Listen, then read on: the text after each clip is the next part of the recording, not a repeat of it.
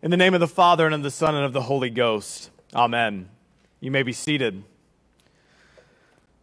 Well, good morning, and it is a good morning because on this day, the 50th day of Easter, the final day of the great 50 days, the Feast of Pentecost, we are celebrating the giving of the Holy Spirit to the church.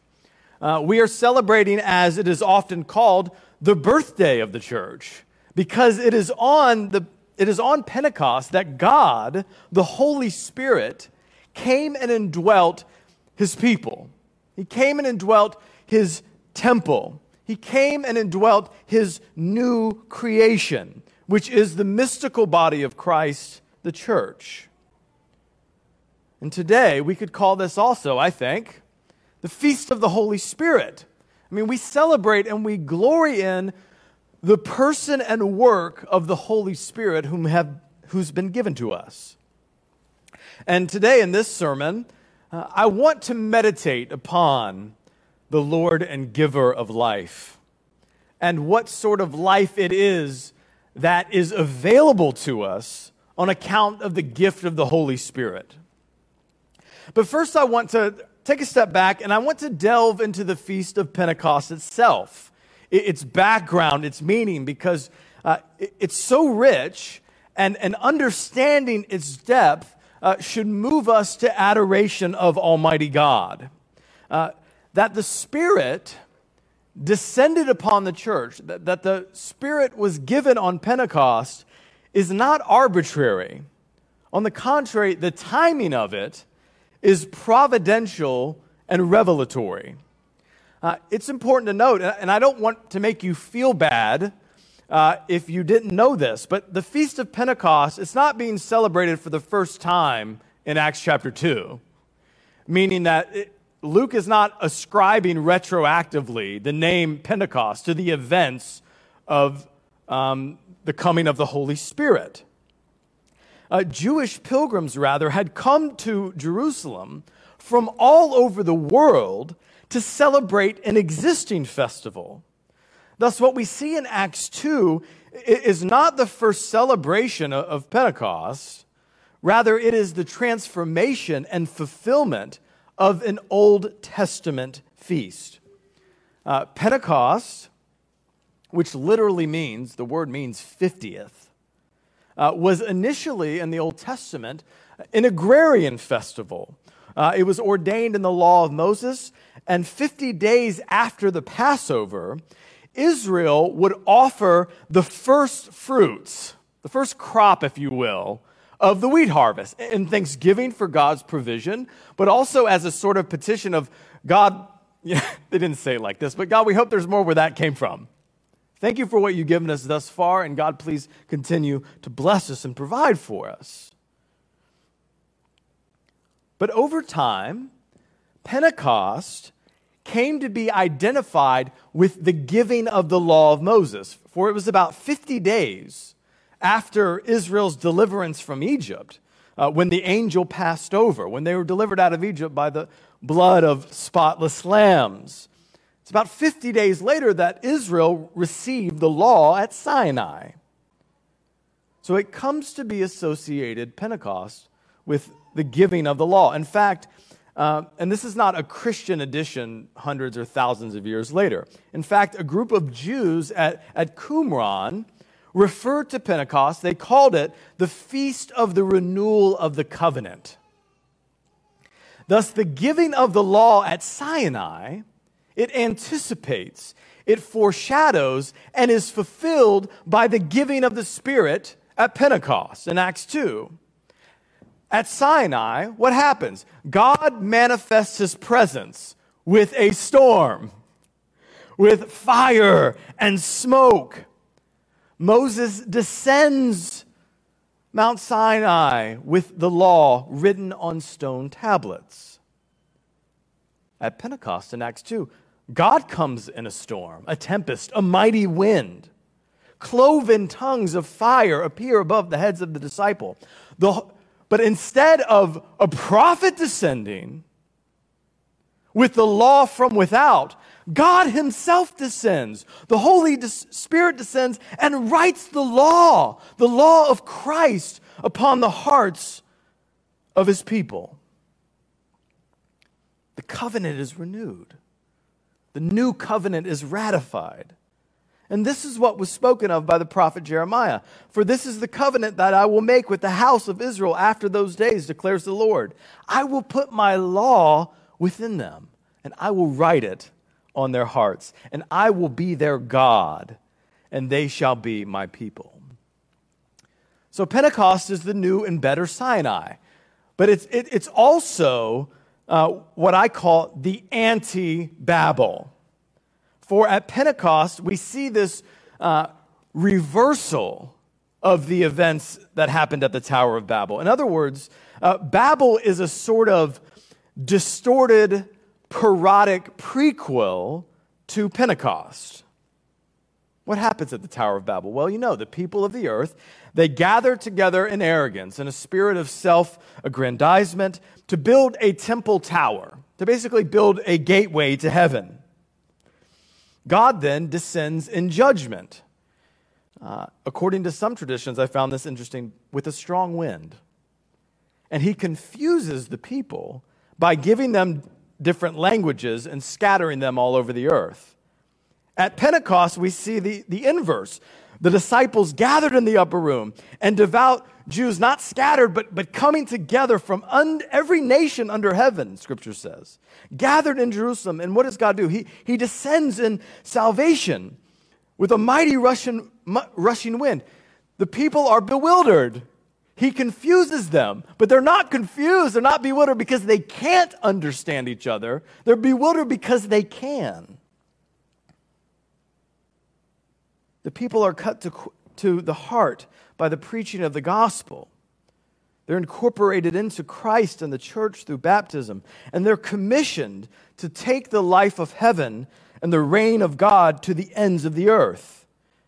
Jesus says at his ascension in Acts 1:8, "But you will receive power when the Holy Spirit has come upon you, and you will be my witnesses in Jerusalem and in all Judea and Samaria and to the ends of the earth."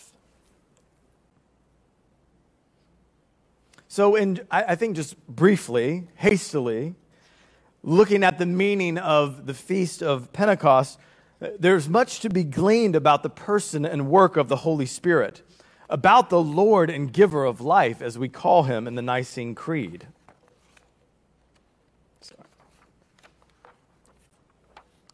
And we do need to remember, I think especially today, but every day, that the Holy Spirit, the Lord and giver of life, is indeed the Lord. That the Holy Spirit is the third person of the Holy Trinity, one God. That it is God himself who indwells the body of Christ in each of her members. The same Spirit that brooded over the face of the waters in Genesis 1 at creation, that same Spirit broods over the waters of baptism. The same Spirit which descended upon Jesus at his baptism descended upon us at our baptisms. The same Spirit which raised Christ from the dead gives life to our mortal bodies. The Spirit that we read of in Scripture is the Spirit that lives within each of us who know Jesus Christ. He is the Lord. He is the giver of life. So that means that he is the animating principle of the church, the soul of the church. And the life which he imparts to us is the life of Christ.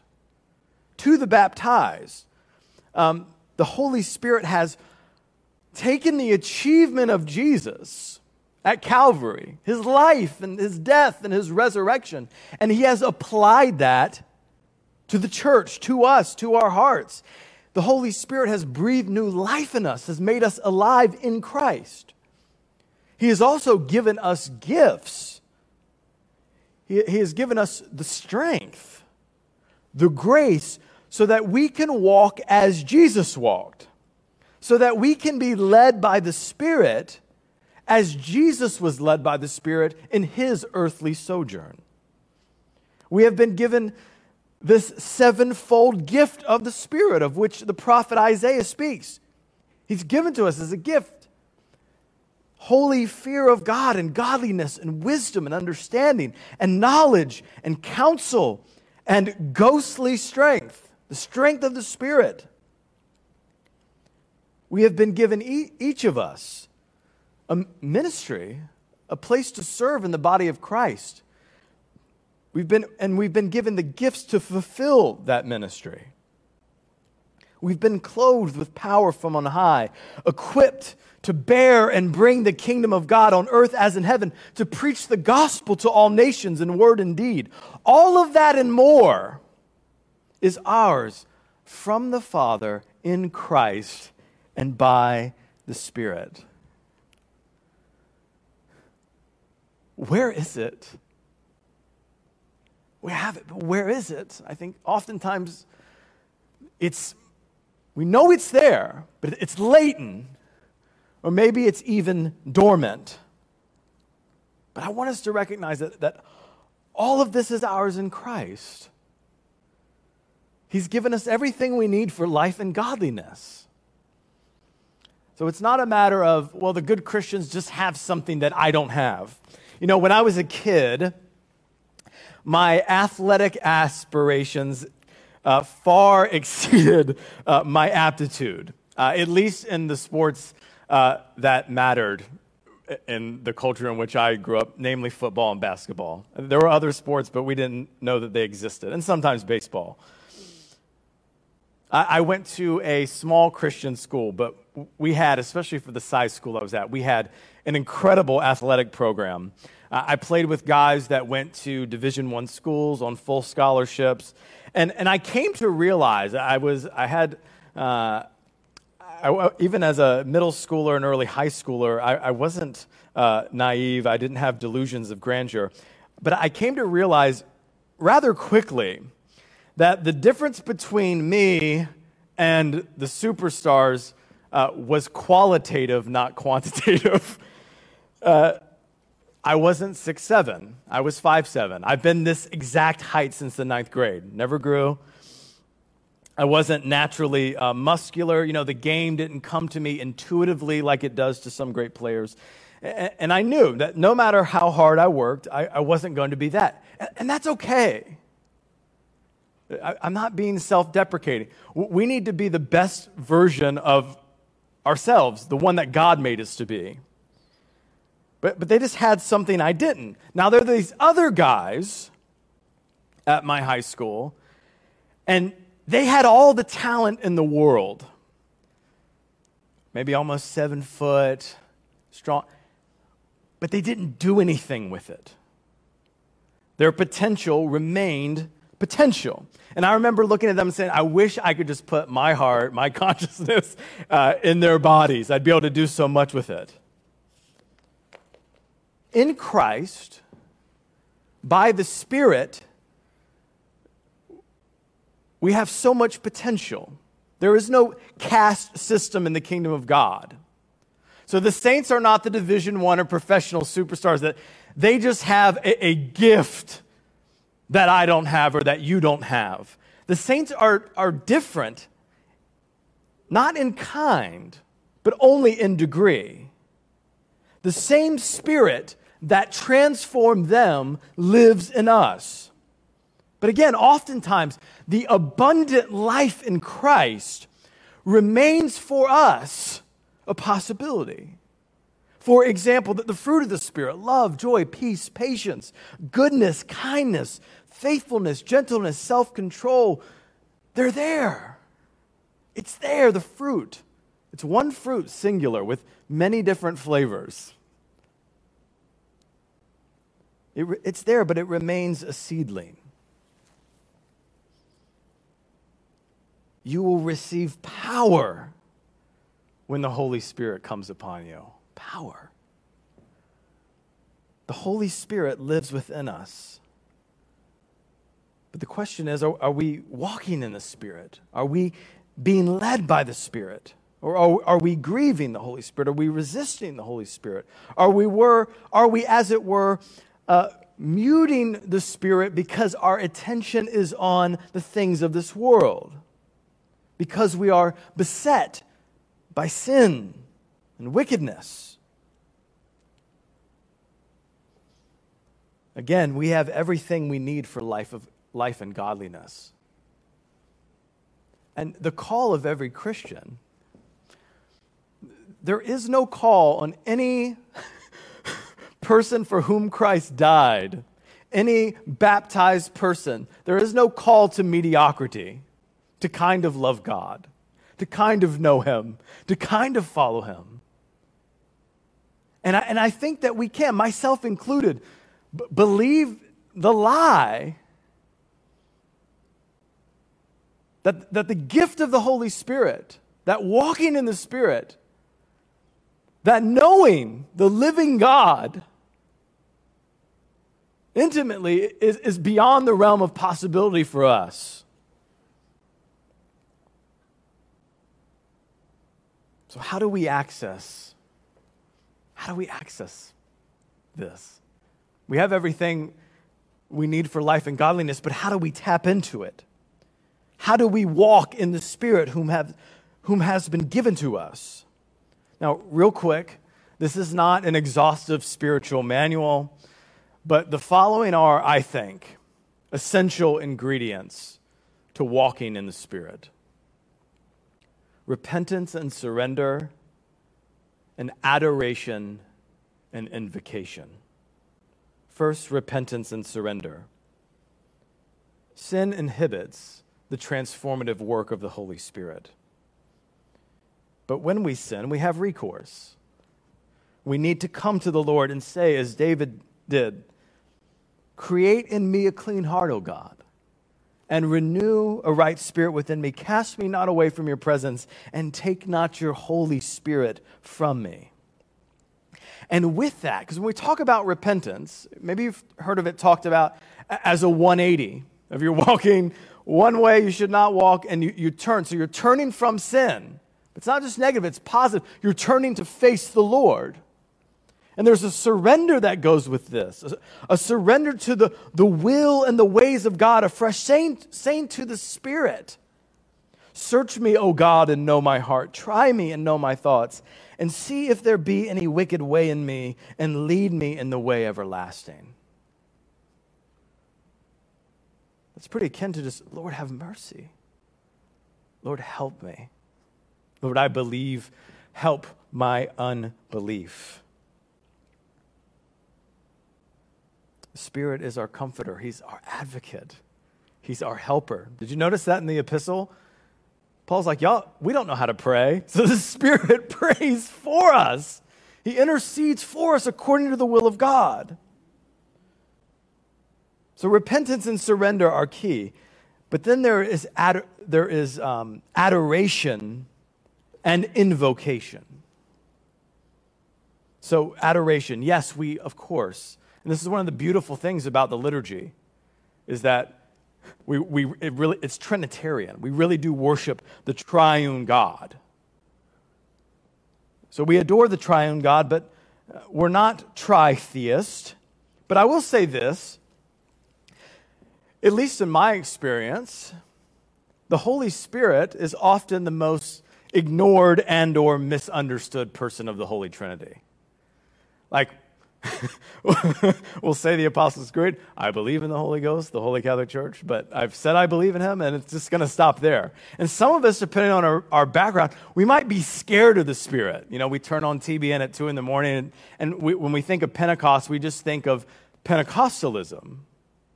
And we allow, I think, the abuses, whether real or perceived, and sometimes it's just our perception of different traditions, we allow those to keep us at arm's length from the ministry of the Holy Spirit in our lives. So adoration, especially today on the Feast of Pentecost, we should adore God, Father, Son, and Holy Spirit, marveling at who He is and what He's done for us.